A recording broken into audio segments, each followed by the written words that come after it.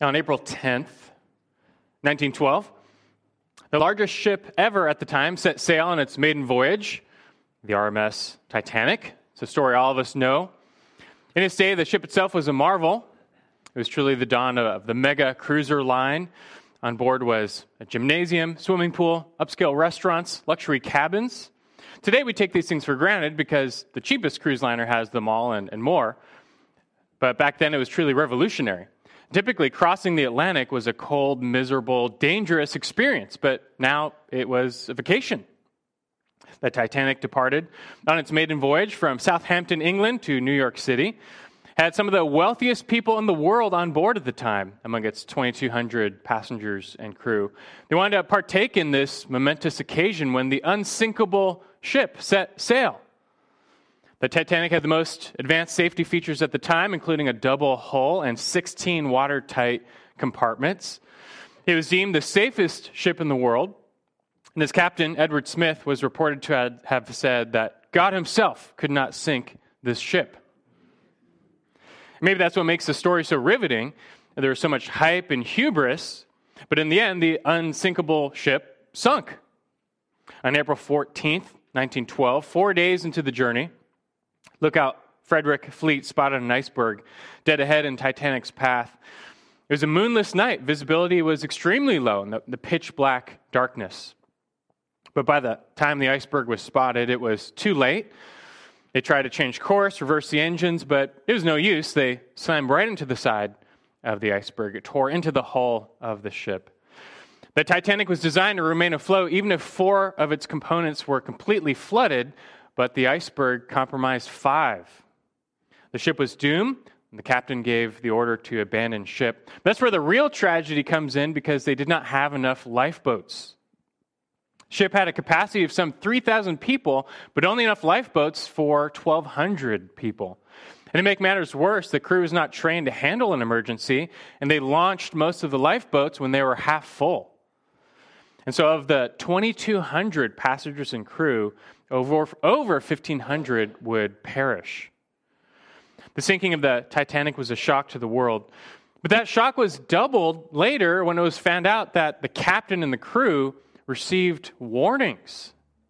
Not once, but several times the Titanic received these radio warnings from other ships telling them that they were headed straight into an ice field. On April 11th, they received 6 warnings from other ships that had stopped or were passing through heavy ice. April 12th, 5 warnings. April 13th, 3 warnings. And then on April 14th, 7 warnings. All of these messages were written down, logged, passed up to the captain. They were fully aware that headed right in their path or directly in their path was a huge ice field. But every message like this was ignored. The captain and the officers never took action. They did not change their course. They didn't slow their speed. They kept full speed ahead, which at the time was 22 knots. And to be sure, these warnings were genuine. When the vessel Carpathia later showed up to rescue the Titanic survivors, her captain described the area as just an ice field with some 20 extremely large icebergs over 200 feet tall. This was a serious danger. But time and time again, the crew ignored these warnings. Why, you might ask? Well, they really thought nothing bad was going to happen to them. They truly convinced themselves that this was an unsinkable ship. Well, they thought they'd be fine. And also they were motivated by money. They didn't want to slow down or stop. That every delay into New York meant money lost. So preoccupied with their greedy desires and convinced of their own security, they ignored all these warnings. And no doubt, after they struck that iceberg and they started to sink, they sure wish they could go back and heed those warnings. That's just not how it works, though. In ignoring those warnings, they sealed their own doom. Now, you might scoff at the Titanic's captain and crew and ridicule them for ignoring all those warnings. How could they do that? But how many people are still like this today? They carry on with their lives full speed ahead, living as they please while ignoring every warning that comes their way. Like, warning, there will be a judgment. Warning, your every sin will be brought to light. Warning, you will be held accountable. and no one will stand in this judgment. Every single one of us is guilty before God and will face his righteous judgment. There's no escape, but there is rescue. Your only hope then is not in yourself. You and I were guilty before God, but hope is found in Christ, who endured God's wrath on the cross that we might be rescued, saved from God himself, saved from the wrath to come. But Christ is the only life raft to safety. You either enter and live or remain and perish. But you have been warned.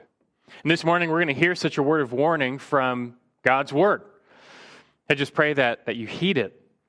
This warning comes from 2 Peter chapter 3. So you can open your Bibles now to 2 Peter chapter 3. Then you might be wondering, real quick, did I hear that right? I thought we're going through Colossians. He said 2 Peter chapter 3. Did I miss something? No, you didn't miss something. We are going through Colossians, but I did say 2 Peter 3. Just to quickly level with you, I too was at the Shepherd's Conference all last week and had really zero time to prepare a brand new message from scratch. But you know, from Sunday mornings to Sunday nights to Wednesday nights in the past, I think I'm coming up on 900 messages here. And you're not going to remember them all, right?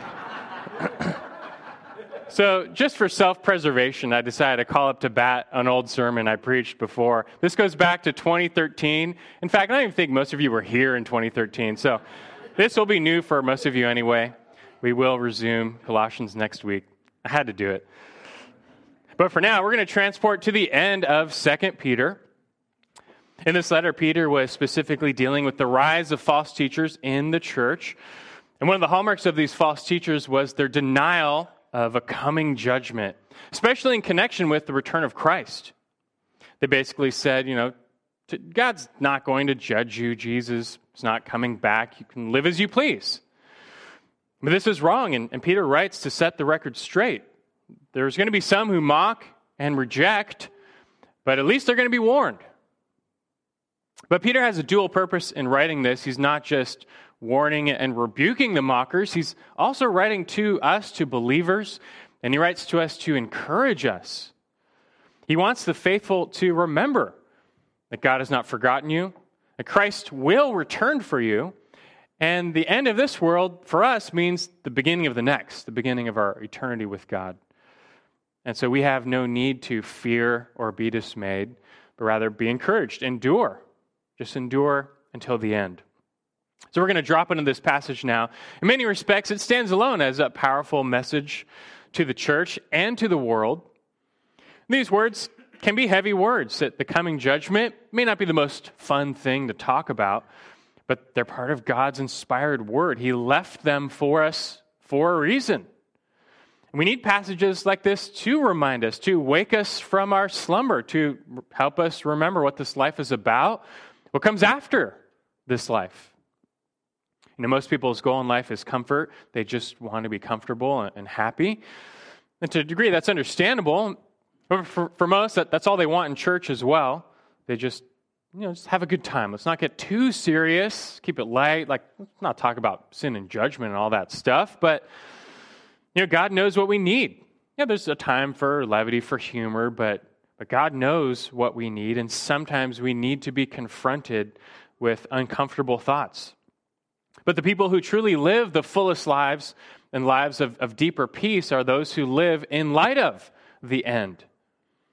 It's like Solomon says in Ecclesiastes chapter 7, verse 2, it's better to go to a house of mourning than to go to a house of feasting, because that is the end of every man, and the living takes it to heart.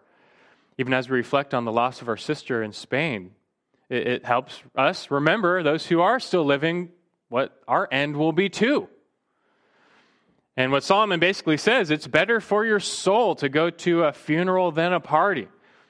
Why? Because you're being confronted with just reality, the reality of a sad, broken, fallen world. And your own end. There's nothing wrong with having a good time, but there are more important things going on. This life will end, this world will end, and what next? Where are you headed? And the question is, are you prepared? There are warning signs everywhere, and they tell you what's coming. They tell you what to do about it. God has left His word for that reason. This is a glaring warning sign telling you what's to come when you die, What will you heed the message or not? It's all about time. Solomon in Ecclesiastes tells us to consider our time on earth, for our days are numbered. We're dealing with limited time here. We have a short time to live this life, and then comes eternity. And the amazing thought is what you do now with this time has some effect on that time. So you better get this time right. Not everyone does. Some people, as Solomon says, they want to spend all of their days living in the house of pleasure. They're just only concerned with the moment. But the warning signs are there for a reason. It's not going to end well for them, neither in this life or the life to come. And just like Ecclesiastes, our text, 2 Peter 3, verses 3 through 7, tells us of the importance of time, that it really is all about time. When you put time itself into its proper perspective, everything in life makes sense. Everything in life falls into place. And we want to learn these lessons now this morning from 2 Peter. And more specifically from 2 Peter 3, verses 3 through 7, I want to show you 3 lessons about time, that you may spend your time well in light of eternity. 3 lessons about time, that you might spend your time well in light of eternity. And the first is a lesson from the present, that there will be mockers. A lesson from the present, there will be mockers. We'll read this as we go. Look at 2 Peter 3, verse 3. He's wrapping up his letter. But he says to them, "Know this, first of all, that in the last days mockers will come with their mocking, following after their own lusts and saying, 'Where is the promise of his coming?' For ever since the fathers fell asleep, all continues just as it was from the beginning of creation." And Peter's speaking to the churches here, to believers. He's got a message of first importance as he winds down his letter. It's a message of warning to believers, telling them what to expect in these last days. Last days, it's a technical term used by the writers of the New Testament. It refers to this entire age, the church age, the last age before the kingdom comes. This world has been dominated in every age by those who oppose God and his people. But that will not continue forever. This is the last age before God's kingdom comes and man's rebellion ends. These are the last days. And still, though, we as a church have to live through these last days for however long they last. But Peter does not want Christians to be unaware or caught off guard about what will take place in these last days. We know that false teachers will arise. We've seen that in Colossians, but here in Peter, he lets it be known that mockers will arise as well. And this is his first lesson about time. It's from the present. There will be mockers. The New Testament makes crystal clear the fact that there's always going to be those who hate Christ, who hate those who belong to Christ. They will slander, they will malign, they will persecute in many forms. I want to show you this. You can keep a finger in 2 Peter and go back to 2 Timothy chapter 3. Just back to 2 Timothy chapter 3. That is Paul's final letter, just like 2 Peter was Peter's final letter, both written before these men were going to die. Paul himself knew he's about to be executed just for following Christ by faith. But he was at peace. He had run his race well. He knew what was going to happen to him after he died. He had no fear. But he wanted to use his last moments to just tell the church what to do, what to expect, how to live in this world. Listen what he writes, 2 Timothy chapter 3, verses 1 through 5. He says, "Realize this, that in the last days, difficult times will come. For men will be lovers of self, lovers of money, boastful, arrogant, revilers, disobedient to parents, ungrateful, unholy, unloving, irreconcilable, malicious gossips, without self-control, brutal, haters of good, treacherous, reckless, conceited, lovers of pleasure rather than lovers of God, holding to a form of godliness, although they've denied its power. Avoid such men as these." It's quite the list. When you think about it, though, lovers of self, lovers of money, lovers of pleasure rather than lovers of God. I mean, could there be more prophetic words for today? This is every age, but do you think things are getting better or worse as the last days tick on? And we're reaching new depths in people being haters of good and lovers of evil. And we know in our culture, monumental lines are being crossed. Not too long ago, homosexuality was normalized. But don't think it was going to stop there. Now we're witnessing that the transgender revolution, which is built off the denial that there are two genders or two sexes. And now, according to a BBC video that's being shown to kids in British schools, there are apparently over 100 gender identities. Gender neutral, non-binary, gender fluid, gender queer, the list goes on and on and on. But this gender confusion is just the latest example in man's rebellion against God and his independence from God, his elevation of self. I reject a God who would tell me who I am or what I am. I'm going to remake myself however I want. I'm the creator. My will be done. And now if you're going to say otherwise, if you're going to say this is madness, if you're going to say it's just not true, if you're going to say this is morally wrong, if you're going to say what God says about sexuality, you're going to be met with the greatest enmity, hatred, vitriol. The same BBC video series went on to tell kids, quote, "People can go to prison if it's shown they're disrespecting or being hateful to people because of a difference that person perceives," end quote. Well, you may not be in prison yet. You can be sure for now you're going to be mocked. Like Paul says later in chapter 3, verse 12 of 2 Timothy, all who desire to live godly in Christ Jesus will be persecuted. And so Paul would say, basically, wake up. And Peter has the same message, just wake up. This is the age we live in, that these last days. Learn to expect what comes. You can go back to 2 Peter now. And Peter is telling us to expect, among many things, mockers.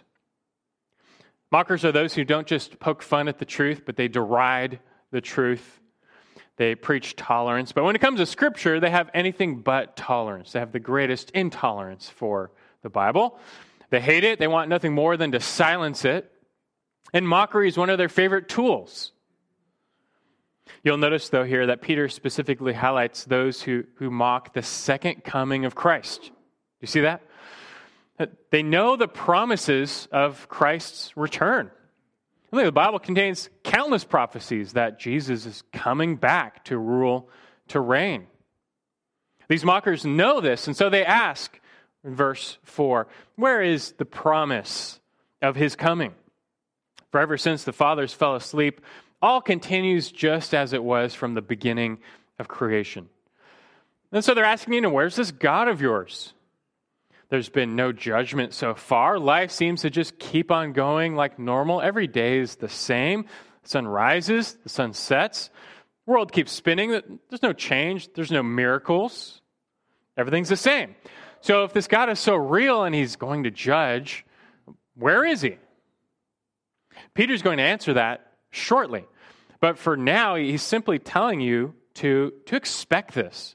To expect this type of mockery. Mockers will come. People will mock. And if you're of the faith, well, that means they're going to mock you as well for believing such things. Let's also ask, though, why? Why do they do it? Why do people mock God and his word of judgment ever since the beginning? Well, Peter says here in verse 3, because they're following after their own lusts. See, it's really hard to be a lover of self and a lover of pleasure when your conscience keeps nagging you, telling you, there is a God in heaven and you're going to have to give an account for every thought, word, and deed. But that's a huge buzzkill. So they have to silence that voice. That's exactly what Paul says in Romans chapter 1. It says in verse 18, "For the wrath of God is revealed from heaven against all ungodliness and unrighteousness of men who suppress the truth in unrighteousness, because that which is known about God is evident within them, for God made it evident to them." They know God, but they suppress that truth in unrighteousness, that they want to have their lust. They want to go after their own way. They don't want their conscience nagging them and convicting them. What they're doing is wrong. And in turn, as they get to a point of hardness, God hands them over. It says in Romans 1, he gives them into their sins, their lusts, their impurity, as a form of judgment. Their hearts are hardened. Sin is magnified. And to keep their conscience suppressed, though, mockery emerges. They don't even want to entertain the thought that there's a holy God in heaven who will stand, of whom they will stand before, who will judge their sin. I mean, just that thought interferes with their self-indulgent lifestyle. So they do away with these thoughts. They suppress their consciences. And like I said, often this comes in the form of mockery. It's hard to be confronted with the truths of God's word and have to defend yourself, defend your behavior is right, especially when your conscience is nagging you. It's so much easier just to make fun of the Bible or ridicule Christians or mock Jesus. And speaking of, you do realize that Jesus was mocked first, right? And he bore the mockery of the world often. Throughout his ministry, they called Jesus a bastard, a drunkard, a blasphemer, and a devil. What do you think they're going to call you? Jesus said in Matthew 10:25, if they've called the head of the house Beelzebul, which means the devil or Satan, how much more will they malign the members of his household? Also, just think about Christ's Passion Week and his time before the cross. That first he was mocked and slapped by the Jewish religious leaders. These are the people who should have received him, but they rejected him and mocked him as the Messiah. And then the Roman soldiers got a hold of him, and after beating him to a bloody pulp, they put a royal purple robe on him, a robe a king would wear. They put a crown of thorns on his head, and they took turns coming in front of him, kneeling down and saying, "Hail, King of the Jews." And they proceeded to continue to beat him, to spit on him. It didn't even end there. Once crucified, it's a constant parade of Jewish religious leaders and travelers would walk in front of him on the cross and continue to mock and slander. And all the while, Jesus said nothing. He just remained silent.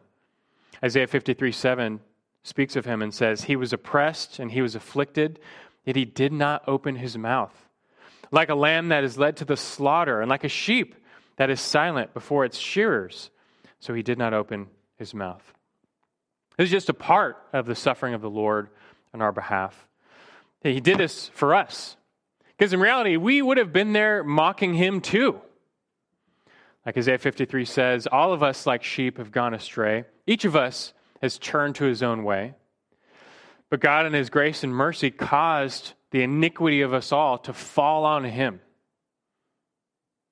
The world, though, they still mock, they still reject, they still don't believe, they still don't care. But some people do. And Jesus died to save a remnant, a church, and for those who have come to Jesus by faith and they've ended their rebellion against God, they now follow him. Well, that just in turn means that the same world is going to direct their same mocking now to you. Jesus likewise said, Matthew 5, verses 11 and 12, in the Beatitudes, he ended by saying, "Blessed are you when people insult you and persecute you and falsely say all kinds of evil against you because of me. Rejoice and be glad, for your reward in heaven is great. For in the same way they persecuted the prophets who were before you." At least we have the promise of a heavenly reward. But in the time being, in the present, simply expect this. And that's Peter's message to us. He's telling us what to expect, to be ready for it. Don't be surprised. Don't be shocked. There will be mockers. Don't be caught off guard when your faith is mocked. And don't let it discourage you. It goes a long way just knowing what is coming, knowing what to expect. You can prepare yourself so in the moment it doesn't rattle your faith. Yeah, when you are mocked, when it's your turn, it might sadden you, maybe scare you a little bit. But don't let it deter you from following Jesus for 1 second. It's the way of the Lord. It's what we're told to expect in a wicked world that hates the light. Heed this lesson, a lesson from the present. Mockers will come, but you stand firm. A second lesson now, it's a lesson from the past as we move on. A lesson from the past that the world is in God's hands. The world is in God's hands. Let's keep reading to verses 5 and 6, 2 Peter 3. He says, "For when they maintain this, it escapes their notice that by the word of God, the heavens existed long ago, and the earth was formed out of water and by water, through which the world at that time was destroyed, being flooded with water." Here, Peter doesn't want to just skip over what the mockers were actually saying. They were denying the truth. They were denying the second coming. They were denying the judgment, all in a mocking fashion. And they justified these beliefs based on the notion that, look, the world just keeps spinning, right? Their basic claim was that God has not intervened in the world so far, so why should we believe he's going to do so in the future? But this is a huge oversight on their part. God has intervened in the world before. The whole world is in his hands. These verses are really directed at the mockers. But the point is very simple. God has stuck his nose into the world's business before. In fact, he started the whole thing, and once upon a time, he destroyed the whole thing. So what makes you think he won't do it again? And to make this point, Peter brings up two events from the past to demonstrate more than anything God's total control and authority over this world, the creation and the flood. And for the mockers to dare think that God would not judge again was a costly oversight. But in reality, it's not really an oversight. It's an outright denial of the truth. That being said, as we look at the world today, it is true that the world largely ticks on in a uniform and ordered manner. Our universe seems stable. It runs like a well-oiled machine. We don't see unexpected things. We don't see gravity all of a sudden reversing, where we float up and then come crashing down. The sun doesn't just randomly turn off and stop shining. The moon doesn't fall to the earth. It's a pretty ordered world. In fact, even from the smallest scale, our universe is built on finely tuned order. You may not know this, but in our universe, there's what's called the four fundamental forces. These forces explain how matter exists and continues to exist. These are the gravitational force, the electromagnetic force, the strong nuclear force, the weak nuclear force. I'll be on the quiz. And the power and the proportion of these forces in relation to one another is so finely tuned that if they were changed just a little bit, it's not just that life could not exist, but matter could not exist. But where did these forces come from? Like, who programmed them? Who ordered them? Well, we know that God did. Natural man will acknowledge all of nature's inviolable laws, but he will refuse to acknowledge that they're God's laws, that he programmed them. Man will claim that they just came from nowhere. Anything to keep from acknowledging God, because that means that if there's a God, he made them, he's in control, he's the authority, he's the judge. I might have to give an account. That's exactly the case. Contrary to the mocker, you don't get all of time, space, matter, the four fundamental forces. You don't get all that from nothing. You can't explain a creation apart from an eternal creator. As Peter here affirms, it was God who created the heavens and the earth. And he did so with just a word. He spoke our existence into being. So here Peter then harkens back to the Genesis 1 creation account, where after creating the world, God separated its waters. He pushed down valleys. He raised up mountains, creating a separation between land and sea. And by a word, God created this world's order. And just by a word, God can use that order against us. And that's what God did in the flood, which Peter mentions next. The days of the flood were marked by total chaos and anarchy, violence. God patiently endured, though, man's depravity for centuries. But still, a day of reckoning came. A day of judgment came. And with one word, he took this element that's so essential to our life, water, and made it the element of our death. Man can survive 3 weeks without food, but a mere 3 days without water. The second to oxygen, it's our life. But in response to the vast wickedness of man, God used water to bring about our death. The flood from Genesis 6 was like an uncreation of the world, where afterwards the surface of the earth was once again fully enveloped by water. You know, if the earth was completely level, there's enough water to cover the earth 2 miles deep. There's never been a water shortage problem, just how it's distributed. And when God spoke, the skies opened up, the fountains of the deep burst, and the world was once again covered. And the source of our life, in a sense, became the source of our death. But all this goes to say that God holds this world in his hand. He does with it as he pleases. Whatever happens is on him. Creation and the flood, though, they're proof positive that God owns this world. He runs this world. He has total authority over this world. He will bring this world to account. And where is God now, though, you might ask? And Peter's going to answer that in the verses to come. But if there's a lesson to learn from the past, it's just that God owns this world, and he holds the whole world in his hands. Everything that happens, it's in his hands. And it's precisely because he cares about this world that he's going to judge. He's not going to let man's sin and rebellion have the last word on his perfect creation. You know, God is always active. He's still active. The same power he used to create the world, he still uses to sustain the world.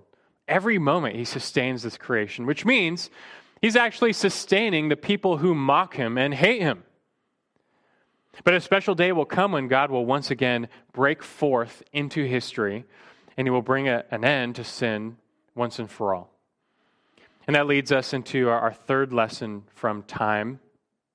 It's a lesson from the future, that the wicked will be judged. In verse 7, a lesson from the future, the wicked will be judged. Let's finish in verse 7. He says, "But by his word, the present heavens and earth are being reserved for fire, kept for the day of judgment and destruction of ungodly men." You may recall how after the flood, God made a covenant with humanity whereby he would never again destroy the world with a flood, with water. But he never said anything about fire. Indeed, both the Old and New Testament join to testify that of God's intention to bring an end to this world as we know it through fire. But don't misunderstand, the end of the world is not the end of existence. It's simply the beginning of eternity. God washed this world clean once with water, but nothing purifies like fire. And on the day of judgment, this universe will be destroyed and replaced with a new heavens and a new earth, Scripture teaches. In fact, Peter says that. Just look down at verse 10. Verse 10 of 2 Peter 3. He says, "But the day of the Lord will come like a thief, in which the heavens will pass away with a roar, and the elements will be destroyed with intense heat, and the earth and its works will be burned up. Since all these things are to be destroyed in this way, what sort of people ought you to be in holy conduct and godliness, looking for and hastening the coming of the day of God, because of which the heavens will be destroyed by burning, and the elements will melt with intense heat? But according to his promise, we are looking for new heavens and a new earth in which righteousness dwells." This verse describes the real global warming, like what's about to happen. Now, I'm sure, though, this picture of destruction that Peter painted was hard for his audience to actually imagine. But I think today, look, living in the atomic era, we can perhaps envision how this might come to pass. Literally, we know that all matter is made up of atoms. Atoms in themselves have a ton of energy.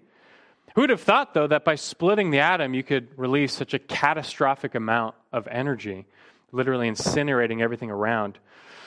And although there's still mystery here, still, we can envision the end of the world by fire, the consuming of the elements. And like the floodwaters, the elements of our destruction are just all around us, simply waiting for the word. But nothing's going to happen until God says so. His word determined the beginning of the world. His word determines the end. Most people today actually believe the world is going to end just by natural means, a giant meteor, nuclear war, climate change. The most popular version right now, of course, is coronavirus. But the world's end will not be natural. It will be supernatural. And God will bring about an end only at a time that he knows. But again, when this time comes, it's not just the end of the planet. The purpose is it's the end of man's rebellion against his Creator. And like Peter says here in verse 7, with the destruction of the world comes what? He says the destruction of ungodly men. It's a day of judgment. And this event refers to none other than the great white throne judgment. This is the final judgment when all are made accountable before God for their deeds. And they're judged according to his perfect standard. Everyone at this judgment is judged. No one passes through unscathed. All are rejected. Those who stand before the throne at this point are guilty and will be cast out of God's grace and his presence forever. If you want to see what this is like, just flip over shortly to the right to Revelation 20 and you'll read it for yourself. This is a judgment pertaining to all those outside of Christ, only those outside of Christ. Revelation 20, verse 11, where John tells us what's coming. Revelation 20, verse 11, John says in the vision he received, "Then I saw a great white throne, and him who sat upon it, from whose presence earth and heaven fled away, and no place was found for them. And I saw the dead, the great and the small, standing before the throne, and books were opened. And another book was opened, which is the book of life.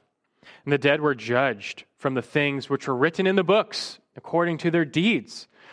And the sea gave up the dead which were in it, and death and Hades gave up the dead which were in them, and they were judged, every one of them according to their deeds. Then death and Hades were thrown in the lake of fire. This is the second death, the lake of fire. And if anyone's name was not found written in the book of life, he was thrown into the lake of fire." That's the end, but it's not quite the end. Look at the next chapter, verse 1. Chapter 21, verse 1. But after, John says, "Then I saw a new heaven and a new earth. For the first heaven and the first earth passed away." Mockers make fun of judgment and the idea of hell all the time. They picture it as like a wild party place where all the fun people go.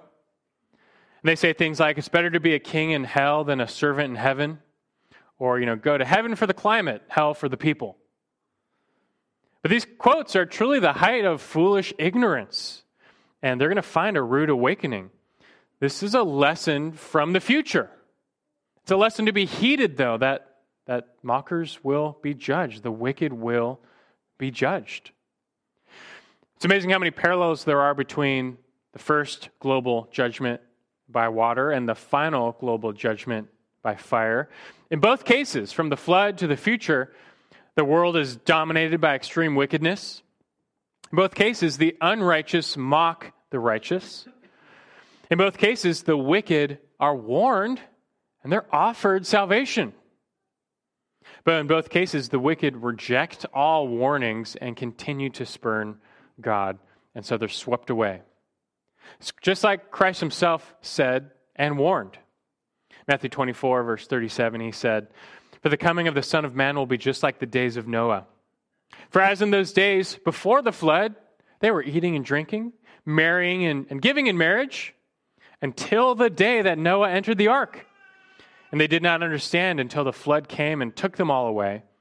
So will the coming of the Son of Man be." In other words, when it comes, it will be too late.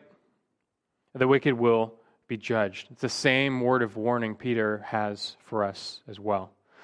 This is a serious message. This is a somber message. But it's also a loving message. When someone's in danger, the most loving thing you can do for them is to warn them. Right? Because you love them, because you don't want them to fall into this danger, this judgment, the most loving thing you can do is actually tell them and warn them. You love them more than the awkwardness or the fear you have over telling them. If you saw someone floating down a river without a care in the world, but you knew that there's a deadly waterfall just up ahead, and you said nothing, that's hatred. You want them to die, essentially, right? But if you love that person, you would say something. You would warn them. You'd yell at them, and you'd throw them a rope. You'd provide a way of escape, a means of escape. And this is what God has done for us in Christ, because all of us were on that path, the path of destruction. And we were all headed for that waterfall, and there's nothing we could do to stop from plummeting over. We all were lost and dead in our sins. But God, in His love, did something for us. He provided this means of escape, or a means of rescue. Just like the flood, God offers an ark of salvation. Enter and be saved. Only now Christ is that ark. You go to Him and you will live. You enter Him by faith and you will be saved from that wrath to come. Why are we judged in the first place? Because of the infinite debt of sin we've racked up before an infinitely holy God. And don't fool yourself thinking you can pay down an infinite debt by some good works. But Jesus on the cross, you see, He paid that whole debt for you. Being the Son of God, He was able to drink the cup of wrath to the full. It's not for Him. It was your cup. That cup had your name on it, but He drank it in your place. He rose from the dead. And if you now go to Him by faith, you come to the end of yourself, your resources. You cast yourself entirely on Him. He promises to forgive you of it all, to wipe that slate clean.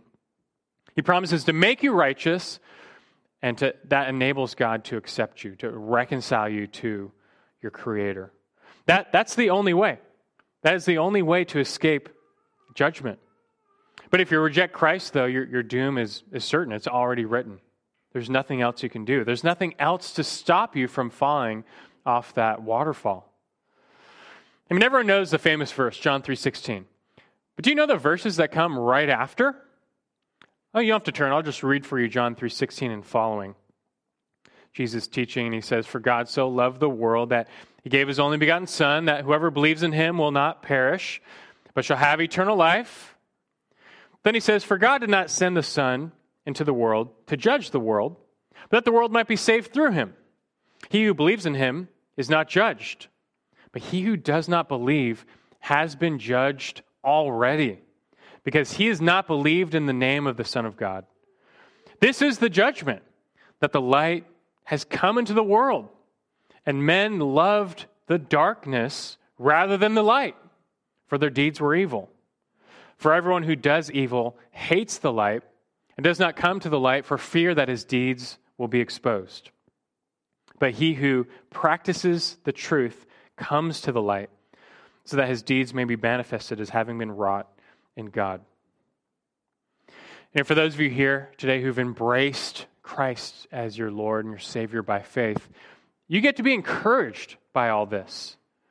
That's what Peter would have for you, that there's no condemnation for those in Christ Jesus. There's no fear. There's no reason to fear. In fact, we look forward, as we read earlier, longing for and hastening the coming day of the Lord, because it means our salvation, our final salvation. It's the beginning of our time with God. For us, there's no judgment. God has saved us just by His free grace as a gift through Christ, and we merely receive. What can we say? But we can take delight and comfort and joy in the fact that even when we die, we need not fear. Eternal life awaits. So for now, though, as you remain, you just press on in the faith, you remain steadfast. And how about use your limited time on this planet to, in love, warn others? When was the last time you warned that loved one, that friend or family member, with the loving message of the cross about what's to come? Consider that today. For those here, though, who might not know Christ, well, be warned. And take this warning to heart. Hebrews 9:27 says, "It's appointed for men to die once, and then comes the judgment." There's that cliff, that waterfall, and that there's no turning back. You don't know when it strikes. It could be a 24-hour notice. You don't know. But heed this warning that the ark is there. The door isn't shut yet, but it might. Enter Christ and be saved today, right now. We started off talking about the Titanic, how they famously ignored warning after warning of impending danger. But I failed to mention that the last warning they received came just 30 minutes before they struck the iceberg. A nearby ship, the Californian, tried to send the Titanic one more warning. They said they had stopped because they were surrounded by ice. But at the time, the Titanic's radio operator, Jack Phillips, he was so busy sending out a huge backlog of personal messages from people on the ship. This is all by Morse code, mind you, but the Californian's message warned, but it interfered with the Titanic operator. And so he messaged back to the Californian. This was his message. Shut up, I am busy. End of message. This last urgent message was likewise ignored. Phillips was so busy with life, with work, with the passing pleasures of the world, the things of the world. He ignored that final message that could have saved his life, but little did he know, later that night, he would die in the freezing waters. No one thinks this is their last day, but you might have 30 minutes left. Who knows? This might be your last warning, but turn from your sins, cry out to God to save you. He will always hear that cry. He will make you new. He'll give you eternal life and peace. Just follow Christ and live. I'll leave you with Isaiah 55:7, which calls us, let the wicked forsake his way, and let the unrighteous man his thoughts. And let him return to the Lord, for he will have compassion on him, and to our God, for he will abundantly pardon. We have a God who judges, but a God who forgives. And what will you do with your time? Let's pray. Our gracious God in heaven, we thank you that you are a gracious God in heaven. We know you to be the maker of the world. You made us, and you hold all rights and authority over us. You call us to be holy as you are holy, but we are not. And we fall so far short and stand under a purely righteous and just judgment. If you were to judge us all, you would be doing no wrong. You would only be doing what is right. You are a righteous God, but we thank you more that you're a loving God as well. A God who loved his creation, would not let sin and evil get the last word, and would redeem it, remake it, and restore it. And that's why you sent Christ. You offer us the ark of salvation and the Savior who died on the tree and rose again.